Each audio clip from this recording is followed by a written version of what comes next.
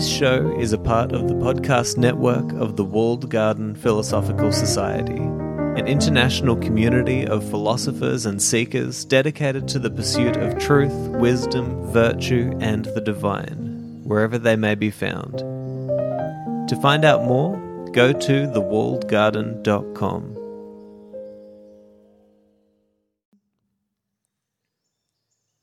Hi, this is Simon Drew, and you're listening to the Walled Garden Podcast.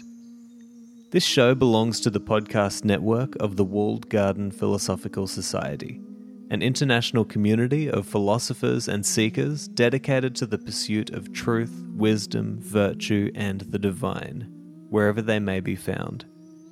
To find out more, go to thewalledgarden.com. But for now, let's caretake the gardens of our minds, one meaningful conversation at a time.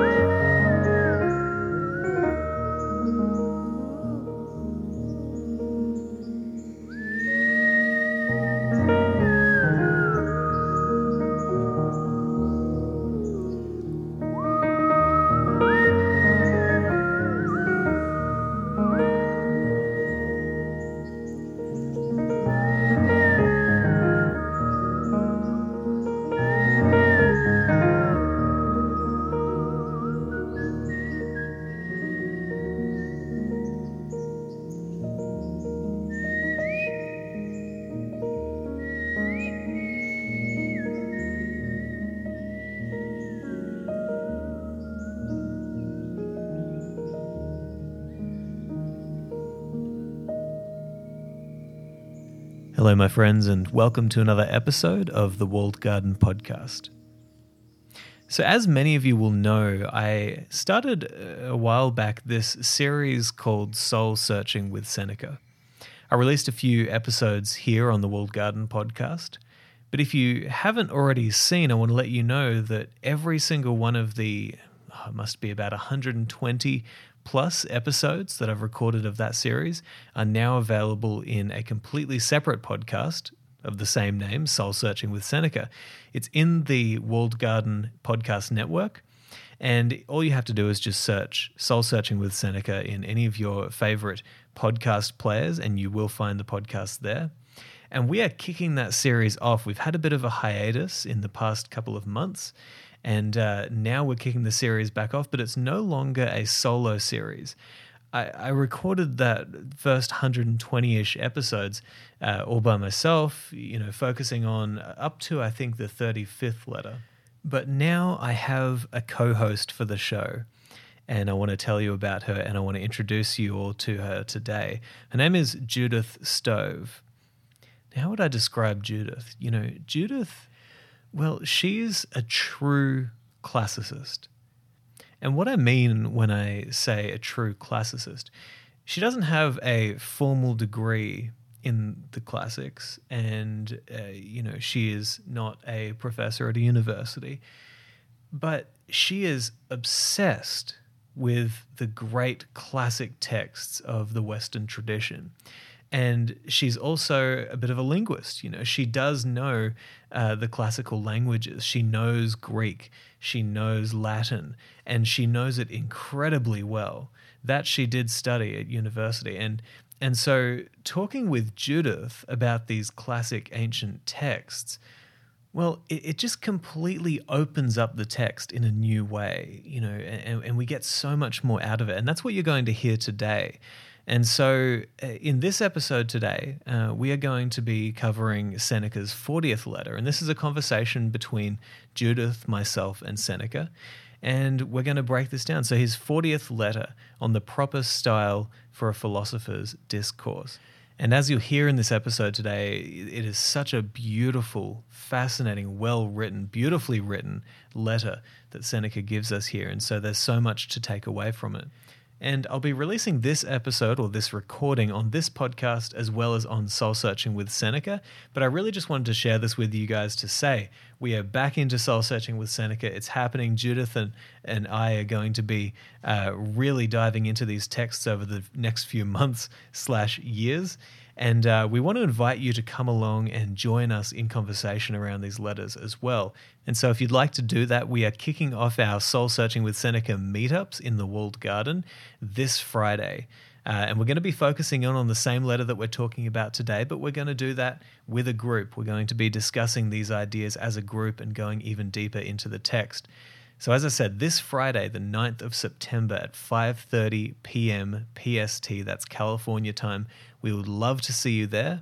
I'll include a link in the show notes to where you can register for that event, but if you get lost, just go to thewalledgarden.com/events, and you can find the link to register there. We'd love to see you. Come along and enjoy the conversation with other people from around the world who are also soul-searching with Seneca. And without any further ado, I present to you this conversation with Judith Stove, myself, and Seneca on his 40th letter on the proper style for a philosopher's discourse. Enjoy.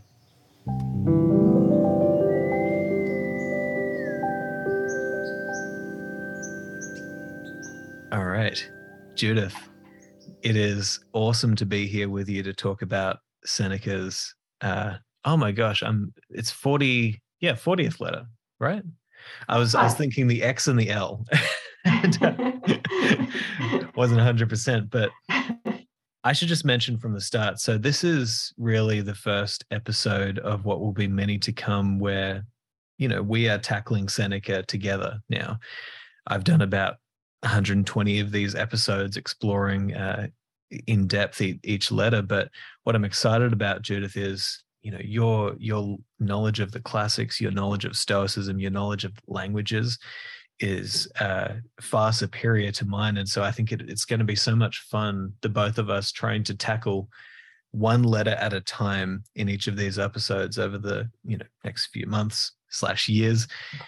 And we're going to be hosting these meetups in the Walled Garden as well, welcoming people into these discussions. So what we'll hope to do is at the start of the week, we'll release the episode about the letter that we're focusing on. And then towards the end of the week or the following week in the Walled Garden, we will have the event.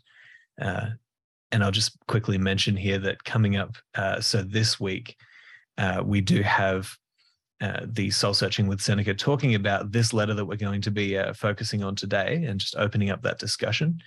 And that's going to be on September 9th. And so we do have the event on the Walled Garden webpage for thewalledgarden.com/events. But anyway, maybe I should just start by very quickly asking you as well, Judith. I don't think I've actually ever asked you this. What was your first introduction to Seneca? When did you find Seneca, and why have you accepted the call to do these episodes right until the end of his letters, which is quite a task? Well, thanks so much for having me on as part of this journey, Simon. It's very exciting, as you say. And I was actually going to explain how I came to be reading Seneca with you in a sense. I had been exposed a little bit to Seneca in previous years, but it was in February 2020. My husband and I travelled to Istanbul, and on the plane going over, I developed chickenpox.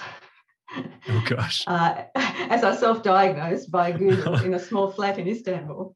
So we were facing an illness in a foreign city. I didn't know how ill I was going to get. I didn't know if my husband was going to get ill. Fortunately, however, I brought some Seneca with me, just grabbed it off the shelf as we left. And it turned out to be the best possible text I could have for that situation, because Seneca reminded me that we're all in this situation of radical uncertainty. The illness that strikes at the untoward time, the global pandemic that was about to strike, as it then turned out within weeks. And just in a couple of days, I realised I wasn't actually that ill. I was a bit feverish and tired, but we could get out and get around.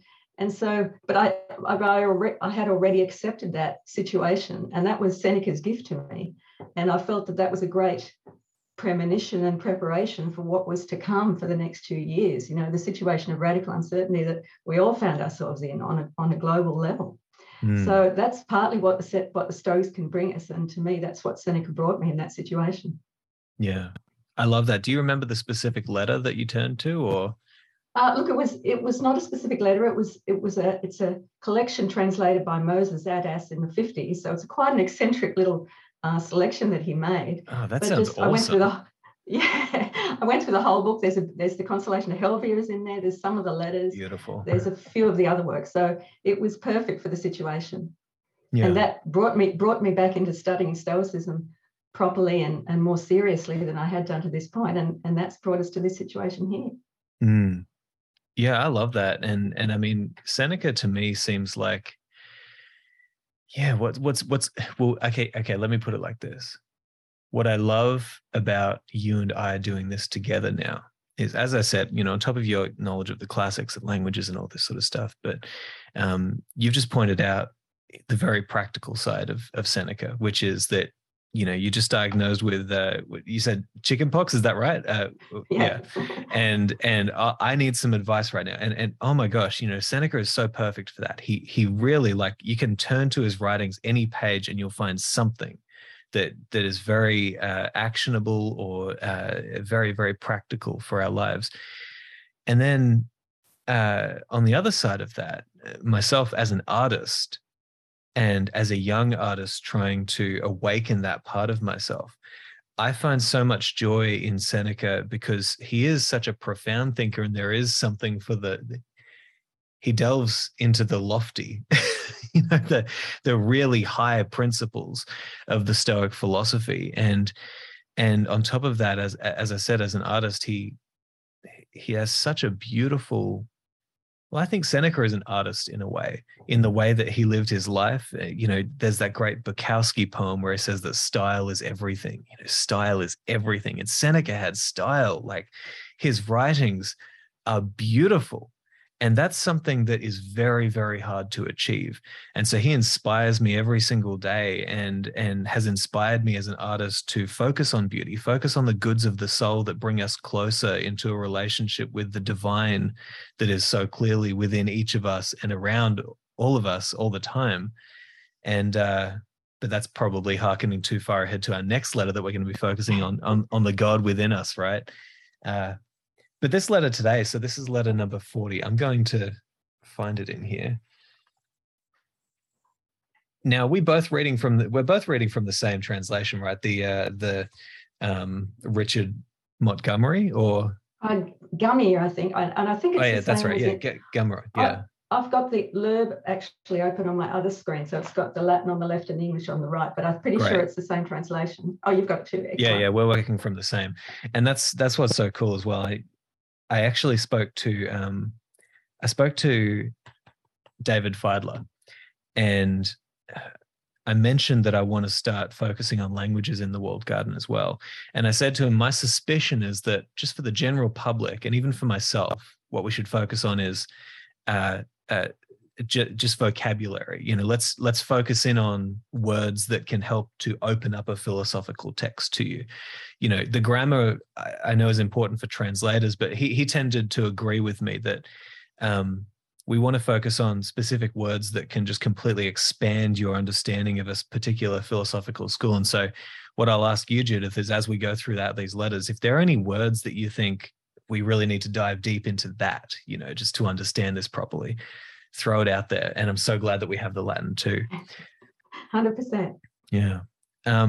Well, how do you think we should run these? Because we want to try and get through a whole letter each time. Should we perhaps maybe just read in paragraphs? Sure. I'm happy to do one section at a time. They're nicely numbered here in the text. So if you want to start section one, Simon, and we'll go from there. Sure. Now, I have to say, one terrible thing about the Loeb is that it numbers the verses in the Latin, but it doesn't give me the verse numbers in the in the English. So I'm going to be guessing here, but I'll read a paragraph and I'll stop and we'll see where we go. So this is oh, here we go. I've already got the wrong letter. Here we go. On the proper style for a philosopher's discourse. I just think it's so perfect that we're kicking off again with this letter. So it says, I thank you for writing to me so often, for you are revealing your real self to me in the only way you can. I never receive a letter from you without being in your company forthwith. If the pictures of our absent friends are pleasing to us, though they only refresh the memory and lighten our longing by a solace that is unreal and unsubstantial, how much more pleasant is a letter which brings us real traces, real evidences of an absent friend. For that which is sweetest when we meet face to face is afforded by the impress of a friend's hand upon his letter, recognition. I'll stop there. Yeah, that's such a beautiful paragraph, isn't it? Mm. And it actually got me thinking about what form these letters would have taken. So I suspect that they would have been written on papyrus, a papyrus roll. And I'm wondering if Lucilius actually wrote them in his own hand or if he dictated them to a slave secretary. That's possibly more likely. And so I was wondering what this impress is that Seneca's referring to. You know, he says he gets that shock of recognition. Maybe it's Lucilius's wax seal or something like that. But it reminded me, and you're probably too young to, well, definitely too young for this era, but when I was growing up, you know, most personal communication was by hand. You would get that shock of recognition when you'd see your friend's handwriting appear on a letter in the post. And so that's, I think, what Seneca's talking about here is that pleasant shock of recognition at seeing a real piece of something that's been under your friend's hand or has a real direct connection to them. Is that the impression you got from this section? I think so. I mean, I just think it's beautiful that I as I said earlier, I like to focus on the beauty of Seneca's work, and I love the sensibility with which he writes, and the fact that he even thinks it's important to point out, hey, you know what? I feel as though you're here with me. I'm getting something out of this letter. You know, this is bringing you closer to me. It reminds me of, I listened to this lecture of this guy who was talking about Troils Engberg Peterson's work on Paul and the Stoics. Yes. And how what Paul was trying to do when he was writing his epistles was literally to transfer the spirit that he felt within himself through the words, through the pen and the paper or the scroll to the people who read it. And it got me thinking when I read this first little passage here, I wonder how long it had been accustomed to write letters to one another. I mean, emails are a new thing for us, and that just completely changed the game, you know, in some good ways, in some bad ways, you know. But how long at this point had it even been possible, or how many people in the culture could actually do what Seneca did? Because I remember Jordan Peterson pointing something out at one point where he said, like, people don't realize that even just reading without speaking, reading in our minds is something that really hasn't been around for a long time. And do we know what it would have felt like you say, to get a scroll, to see that, you know, that wax, to see that, and to feel this is an incredible new technology. You know, I don't know, like maybe I'm veering way off track here, but I just wonder how special that would have been. I don't think you're off track. I think it's totally relevant. And I think because we are embodied creatures, right? this physical aspect of connection and contact is absolutely key. Yeah. As for the historical point about how long humans have been communicating by letters, well, pretty much, I think, you know, as long as we've got records of civilization. Certainly there are extant records from Egypt, I believe from Mesopotamia, so a very long time. Yeah. But also, if we think about, you know, a physical object that's been associated with someone such as a saint, that's something also that has that physical charge from someone who may have been long deceased. You know, these physical evidences, these notas, veras notas, as Seneca puts it, are absolutely key to our connection with people, whether they're distant friends or people long in the past. I love it. And now I've got a question for you. I don't know if you know this. Are Seneca's scrolls, letters, are they in an archive somewhere, like, or have we only got translations? There would be no extant surviving letters. Or I really, actually, we should have a whole session on Yeah, we on should the check that out. on the Yeah. manuscript history of Seneca's letters. But no, we would only have transcriptions, and probably not that early ones either. But I'll look into it. Leave that one with me. Yeah, look, maybe we'll get the keys to the Vatican vault one day, and maybe there's something in there. I don't know. But well, maybe do you want to maybe read the next paragraph then? And yeah. So you write me that you heard a lecture by the philosopher Serapio when he landed at your present place of residence. He is wont, you say, to wrench up his words with a mighty rush, and he does not let them flow forth one by one, but makes them crowd and dash upon each other. For the words come in such quantity that a single voice is inadequate to utter them. I do not approve of this in a philosopher. His speech, like his life, should be composed, and nothing that rushes headlong and is hurried is well ordered. That is why in Homer, the rapid style, which sweeps down without a break like a snow squall, is assigned to the younger speaker. From the old man, eloquence flows gently, sweeter than honey. It's beautiful. Isn't it? The reason I said that this is so often Seneca comes to me at the right time in the right place. The fact that we're focusing on this letter today, because I've been thinking the past few days that my speech has become somewhat rushed when I'm talking about philosophical topics or when I'm interviewing and trying to get a question out I really want to ask. And I've been thinking about this because it's kind of a sign of a chaotic mind. You haven't got things in order.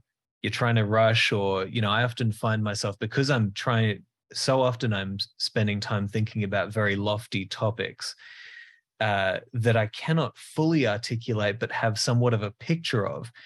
When I end up trying to articulate them, sometimes I'll rush into the idea because I'm so excited about it. I've got to get this out.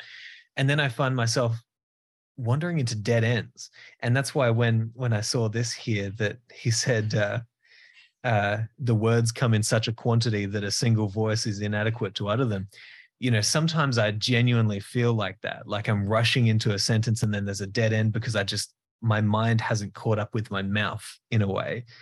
And so this is just so perfect because I'm trying to become a better speaker, a better teacher, a better mentor, a better everything when it comes to my speech. And Seneca speaks so beautifully about how we can do that. 100%, yeah.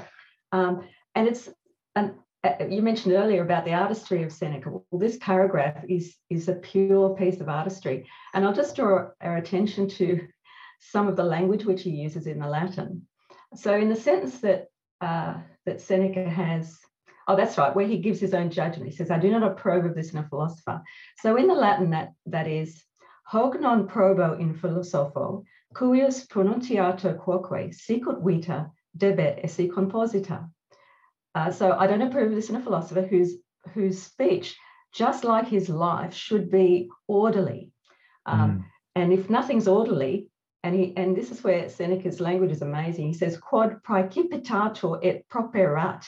There's those put sounds and those tut sounds and those sounds, which are indicating like the stones rushing down a scree. That's the kind of the audial impact of those consonant sounds in the Latin. Isn't it brilliant? It's just amazing. Wow. And then and then we go into the contrast where he, at the end of the passage, where he's saying that's more suitable, or the rushing style is more suitable to the younger, inexperienced speaker. But for the older character, he says it should be lenes et mele dulcior sene profluit. And they're those sounds, those gentle, soft, much more pleasant, really, much more thoughtful, much more considerate in this. That's more appropriate to an older person. So even in his choice of vowels and consonants, Seneca is teaching us something. Yeah, that's intense. Wow. Yeah, that's so beautiful. Yeah, and that's why I love the epistle. And that's why I try to distinguish between the epistle and perhaps a standard letter even. You know, there's something about it that is, I don't know, you know, he's painting such a beautiful picture in here with his words. That's wonderful. I'm going to read a couple of paragraphs here.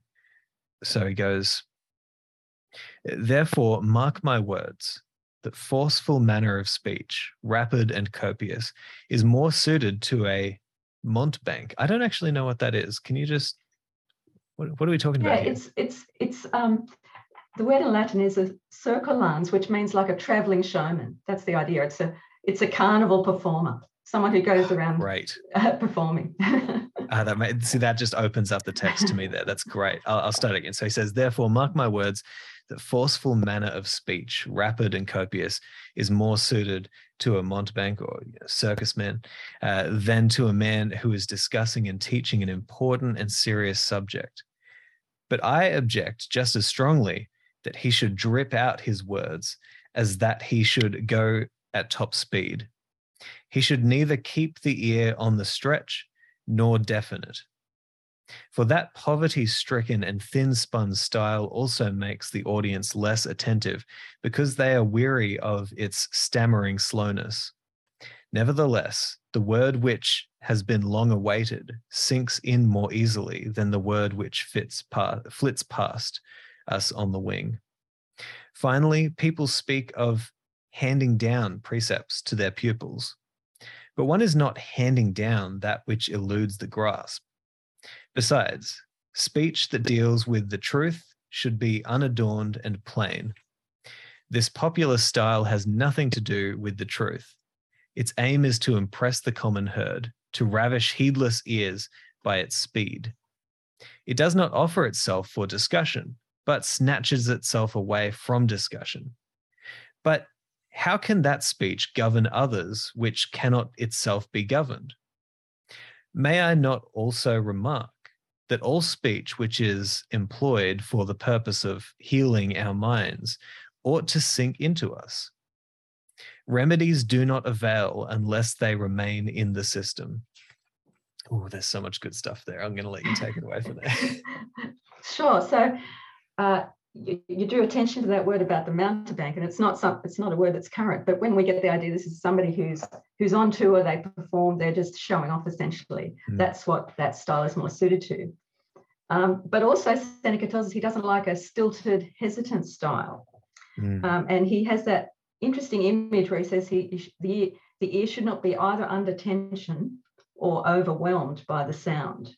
So it's kind of, there's a lot of things to try and avoid, isn't there? I mean, like, I'm horrified when I'm reading this because, like, he's saying go faster, go slower, and I'm trying to get like the right pace for reading.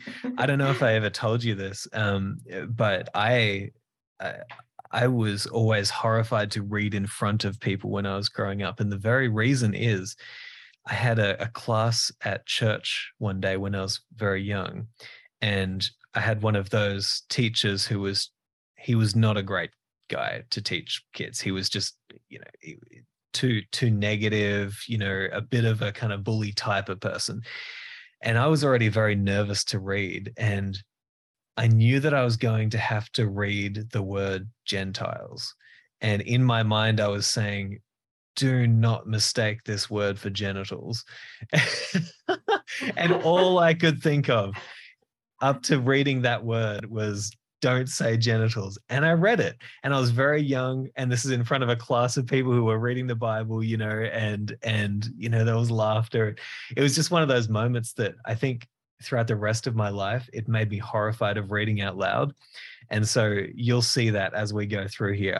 I've worked on it, but nonetheless, the point that I think is really interesting out of these past few lines is he also gives us a sense of how we should, how much weight we should put on the type of discussion we're having. It's a philosophical discussion. It's important, which means that it needs to be spoken with importance. It needs to leave room for discussion, for questions.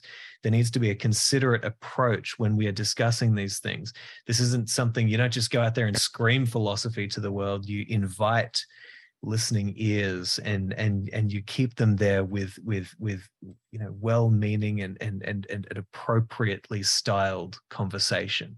I just love that, because that is philosophy. It's the most important thing that we could possibly talk about, especially if it's going to lead to a more meaningful or richer or a more beautiful life.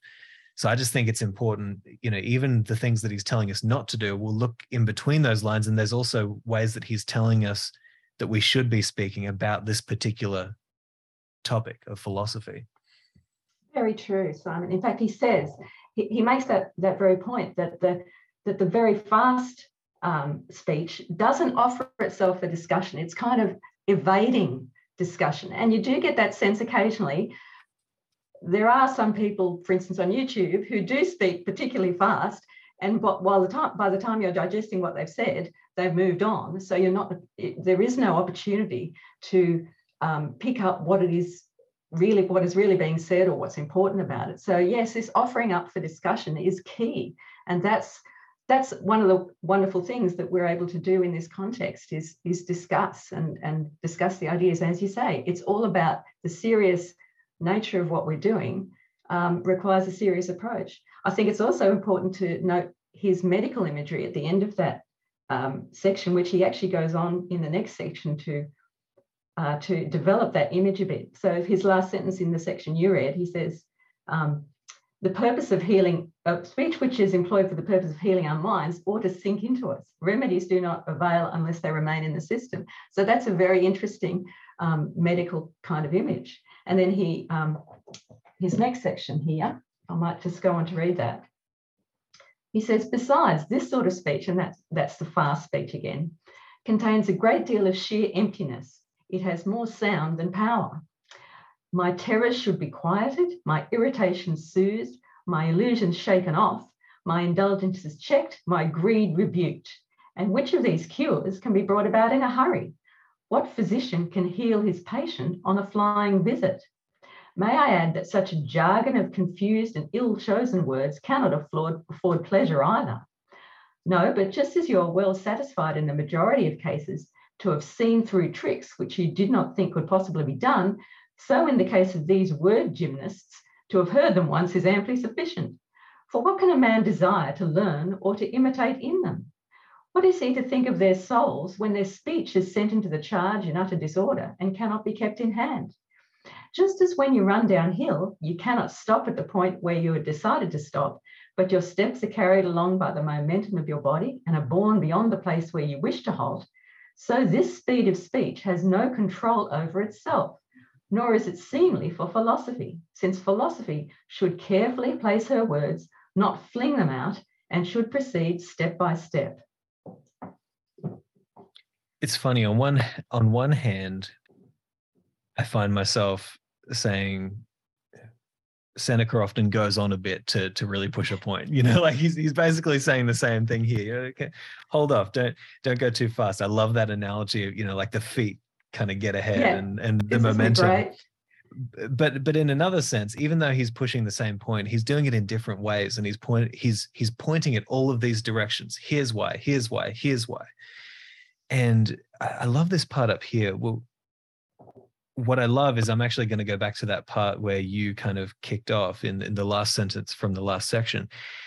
I think it's important to recognize that what we're dealing with here in dialogue, or you can probably speak to this more like the dialogos sort of element of what we're doing, we genuinely are trying to cure our souls.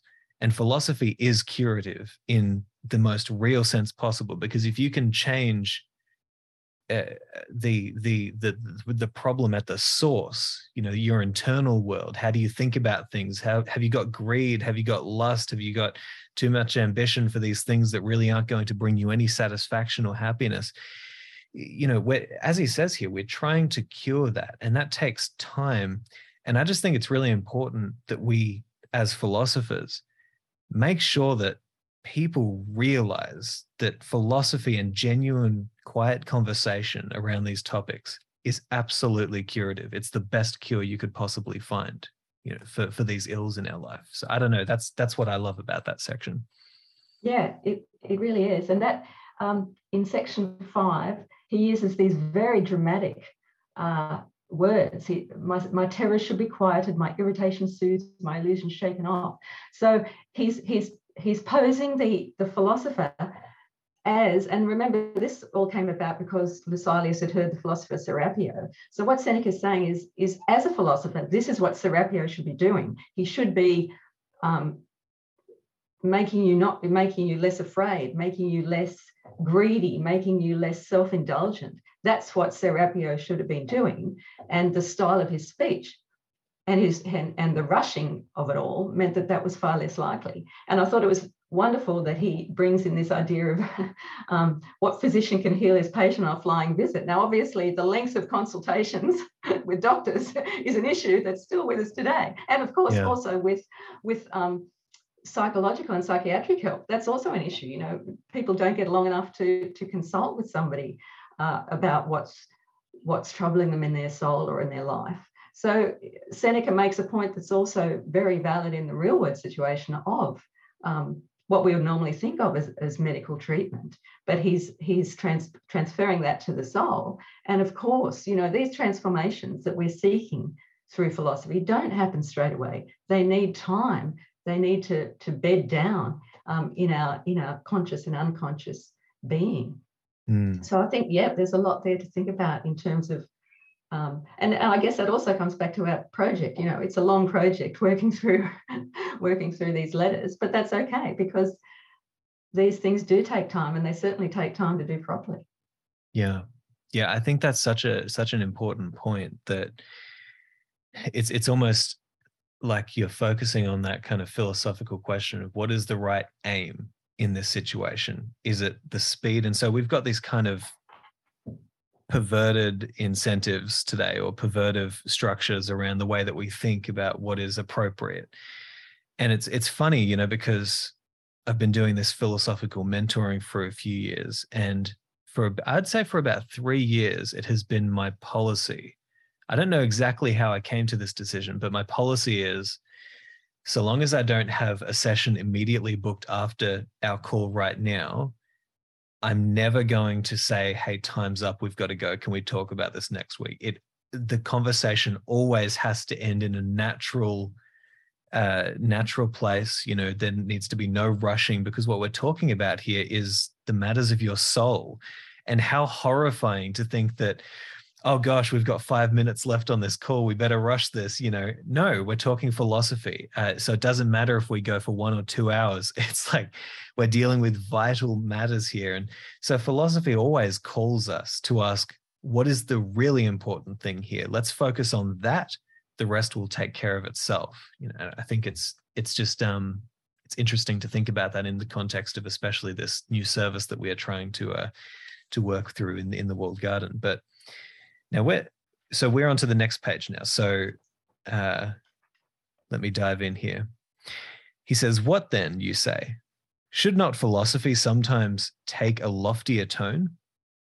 Of course she should, but dignity of character should be preserved, and this is stripped away by such violent and excessive force. Let philosophy possess great forces, but kept well under control. Let her stream flow unceasingly, but never become a torrent. I'll read that again because that's such a beautiful sentence. Let her stream flow unceasingly, but never become a torrent.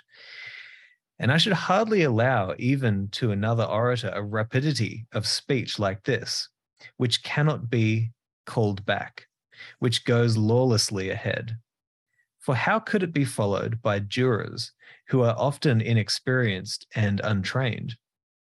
Even when the orator is carried away by his desire to show off his powers or by uncontrollable emotion, even then he should not quicken his pace and heap up words to an extent greater than the ear can endure.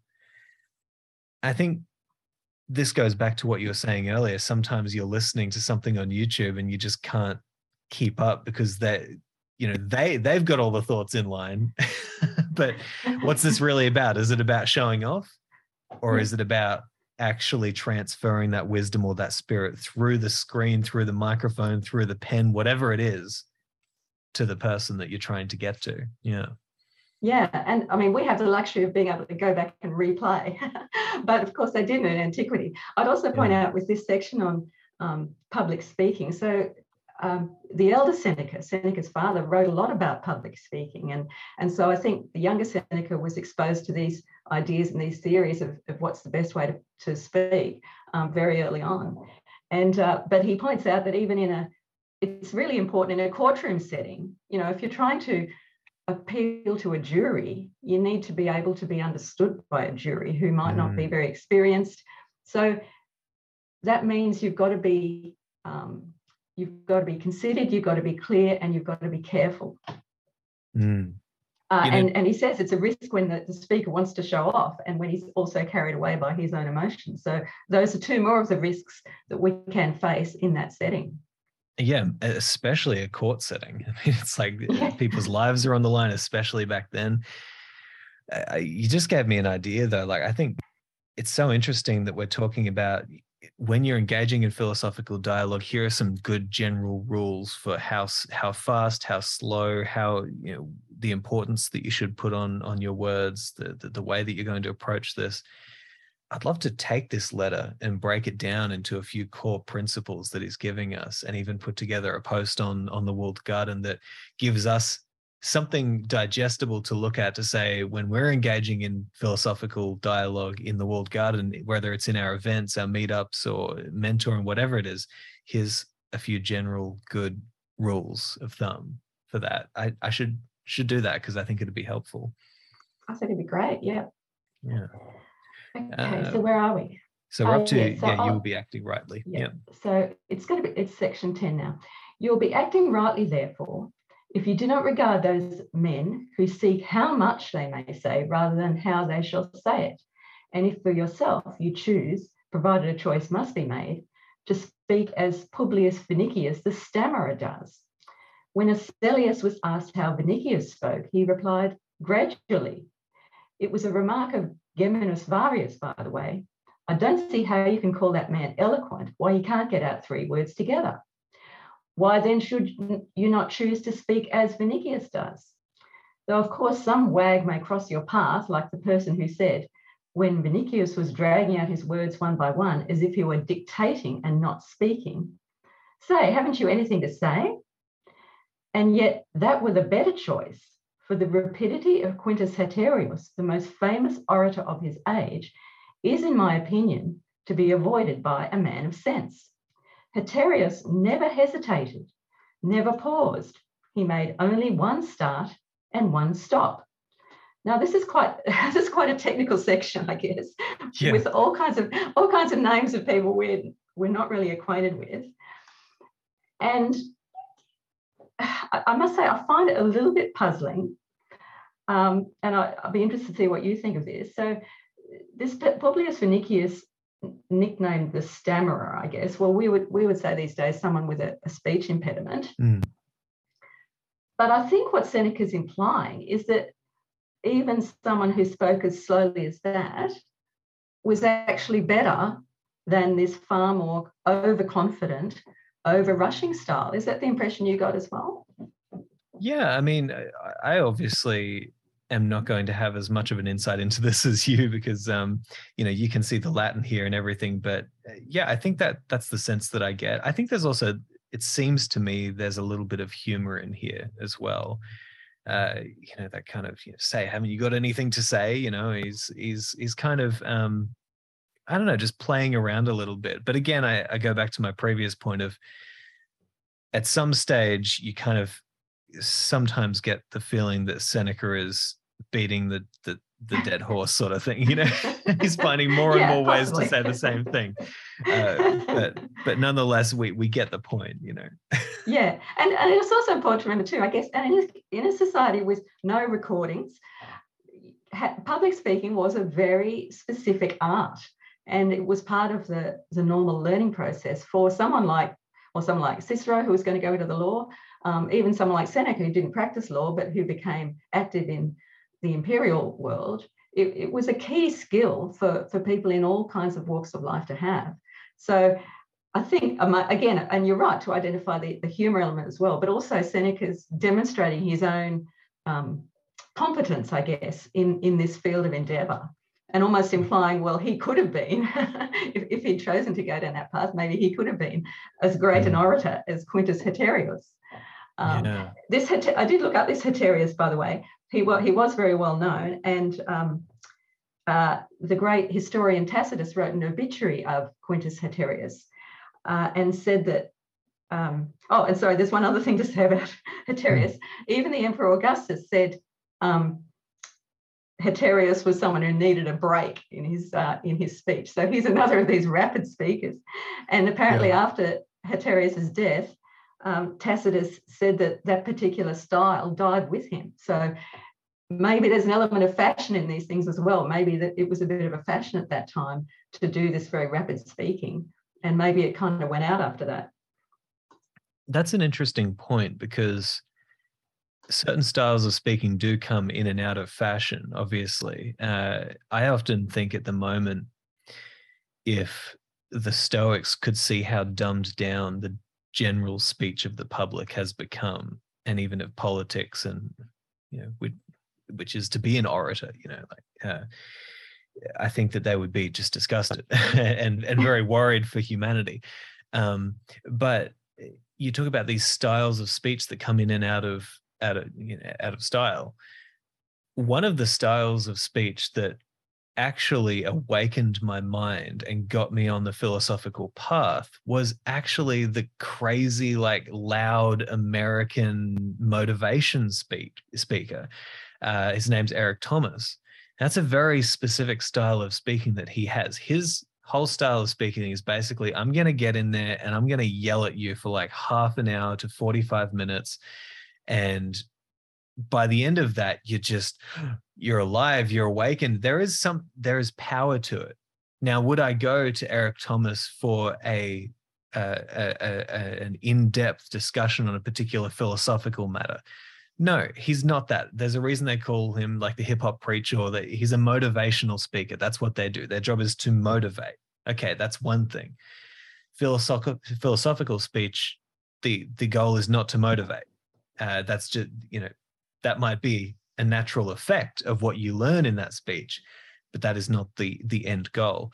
And so I think it's important to also just think about, well, what are the styles of speech that are around today, and which style do I prefer for which aim? Political speech, we won't get into that. I'm on a bit of a political speech trip at the moment, and there's some wild stuff happening, but I'll start reading the next part. Okay, so he says, however, I suppose that certain styles of speech are more or less suitable to nations also.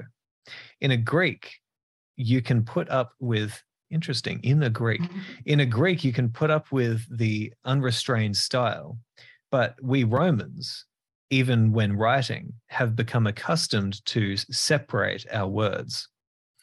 And our compatriot Cicero, with whom Roman oratory sprang into prominence, was also a slow pacer. The Roman language is more inclined to take stock of itself, to weigh and to offer something worth weighing. What is that? Fabianus, okay. A man noteworthy because of his life, his knowledge, and less important than either of these, his eloquence also, used to discuss a subject with dispatch rather than with haste. Hence, you might call it ease rather than speed. I approve this quality in the wise man, but I do not demand it.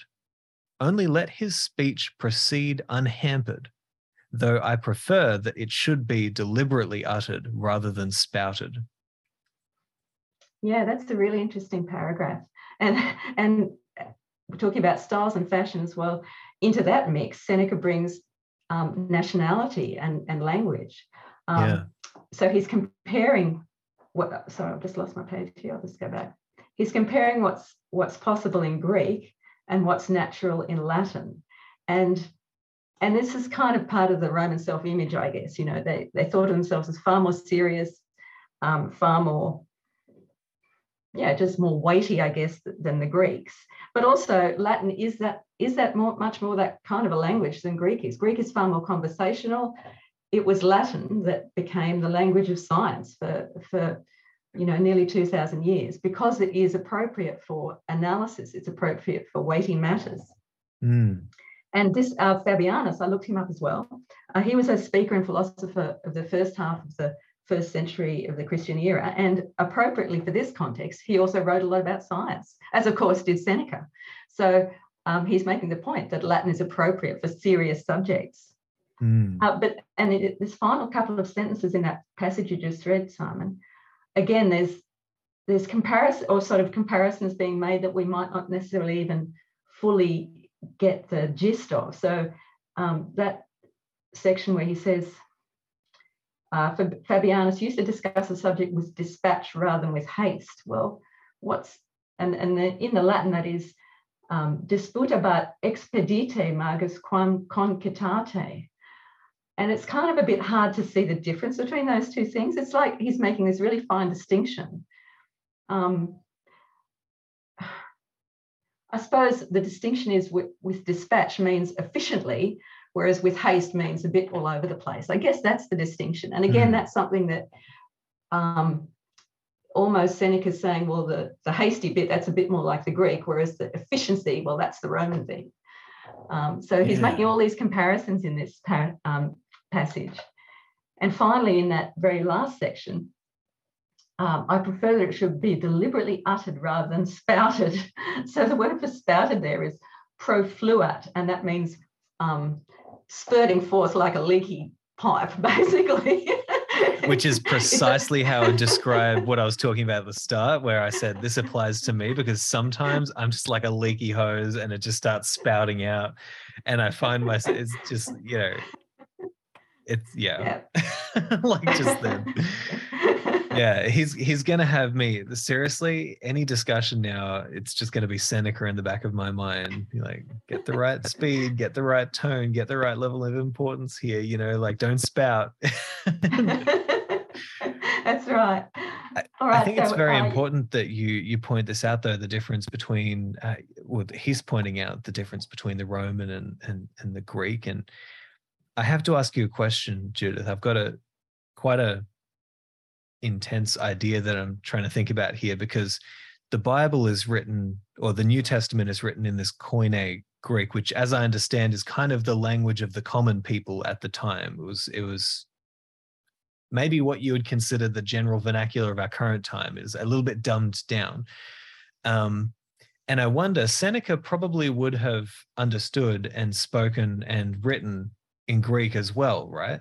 Yeah, 100%. So just quick digression. In this period, everyone in the Roman Empire pretty much would have been basically trilingual. So whatever their local language was, so Aramaic in some parts, but most people in the Holy Lands would have been also competent, maybe not fluent, but competent in Koine Greek and Latin as well, because it was just part of life. It was a bilingual society for Greek and Latin, but also in the local languages. So 100%. So Seneca would have been fluent in Greek as well. Yeah. Yeah, it's such an interesting thing to note, because we need to continue our discussions about Christianity and Seneca and Paul and how they all came together, because there's some really weird connections that you can potentially draw. And I often think about the fact that so much of Seneca's writings, if you take these little snippets, they almost resemble perfectly exactly what Christ said in a few places. And what's interesting to me is that the New Testament, in a way, it seems as though they were trying to bring the loftiest possible ideas and concepts and wisdom down to the lowest common denominator in terms of the language, the language of the people. As above, so below. We need to find a way, now that we're kind of on the wrong track here and our language is falling apart, to bring these ideas so that people can understand them. And there's something, I've got to explore that idea more, because I don't think I'm fully there yet, but there's something there about that idea. And I think it's very necessary, especially for our times as well. Totally agree. Yeah, but maybe that's for another time. Yes, that's right. About that. Yeah, we will. All right, I'll just finish with this final section, which is sections 13 and 14. However, I have this further reason for frightening you away from the latter malady, namely that you could only be successful in practicing this style by losing your sense of modesty. You would have to rub all shame from your countenance and refuse to hear yourself speak. For that heedless flow will carry with it many expressions which you would wish to criticise.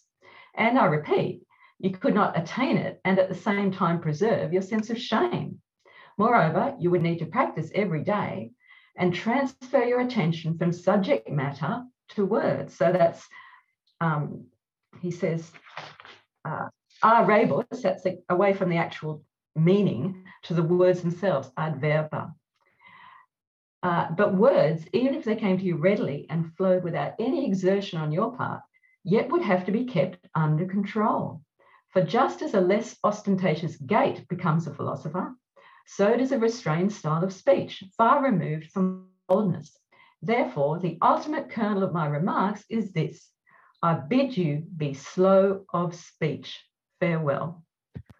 I love that he ends like that, because it's exactly what I've been saying throughout this whole time. All of this, there's the little kernel. Just slow speech.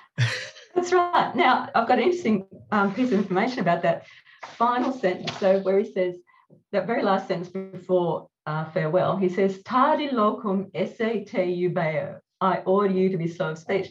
Now, I looked up this word tardi locum, which is quite a strange Latin word. So tardus means slow, and loquum is to do with speech. As related to logos, it's related to eloquence. That's where the root comes from. And so I looked it up. I think, and I thought it might be the only instance of this word surviving in Latin literature. And so I consulted Professor Dexter Hoyos, who was my honours Latin supervisor, wonderful man, emeritus professor at the University of Sydney, and he got quite into it. And he thinks it's what we call a hapax legomenon. It's what that means, a word that only survives in one usage in our surviving manuscripts. But he went looking for Greek equivalents in the New Testament, and he went everywhere. And we agreed I cannot believe that we have access to not only you, but also these professors to figure this stuff out. This is so exciting. And so, yeah, he went looking in his, not just the ordinary dictionaries that I've got, but his other works as well. And he agreed it was a very unusual usage. And so I'm just going to nerd out here, Simon. I love it. Tardi loquum. In Latin, and particularly in Latin poetry, the length of syllables is key. It's the most significant factor about Latin poetry. And so here, Seneca has coined a word with 4 long syllables together, which you literally can't say quickly. It's a word that you have to say slowly. Oh, wow. And isn't that genius? Yeah. He's so insistent on it. He's possibly coined this word, and it's a word that actually forces Lasalius to say it slowly. Wow. So that's just so brilliant. There's so much that we don't get in the English translation, and this is a whole new world that's opened up when you start to see that he's adding different flavors and colors to this text, that really, if you're reading it in his native tongue or his written tongue of Latin, you would have a completely different experience. It's so exciting. I love it. And I think for me, the way to sum up this letter for me is, I just love that he's pointing out the importance of your speech and the importance of getting it right. And he often does this. I love what he says about teaching, how the teacher needs to be kind of like the archer, where, the true archer hits the target more often than they miss it. And when you're speaking to somebody, you need to be like an archer. You need to know what you're aiming at, where you're aiming. You need to know how to aim at it. You need to know how to pull the bow back. You need to know how to do all of these things that create the perfect harmonious balance of speed or reservation, and that's going to get this person to hear, to truly see, to truly understand, to have something from your speech that they can take away of value. And I think it's a vital conversation for anybody who wants to achieve anything in their life, because speech is the way that we get things done. Heck, I mean, you'll know how intense Kai is. I mean, getting Kai to like read over, I hate that I just said like when we're talking about, but getting Kai to read over an email that I'm about to send to somebody, and he'll pick it apart and he'll say, you shouldn't say this, you shouldn't say that. This sentence needs to go here. You need to think about how they're going to think about this when they read it. And it's the same thing with our speech. We can be so unbelievably effective in our lives if we decide to get speech right. So I don't know. That's what I take away from this, and I love it. Yeah, and that speech can also take the form of writing, and that's what Seneca is showing us here too.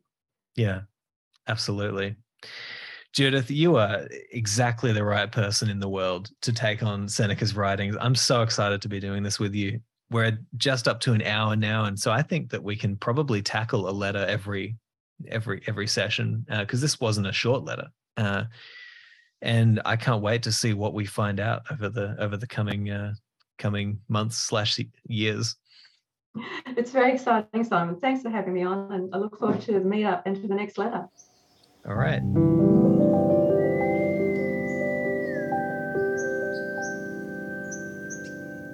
Okay, so I really hope you guys enjoyed that conversation as much as I enjoyed having it.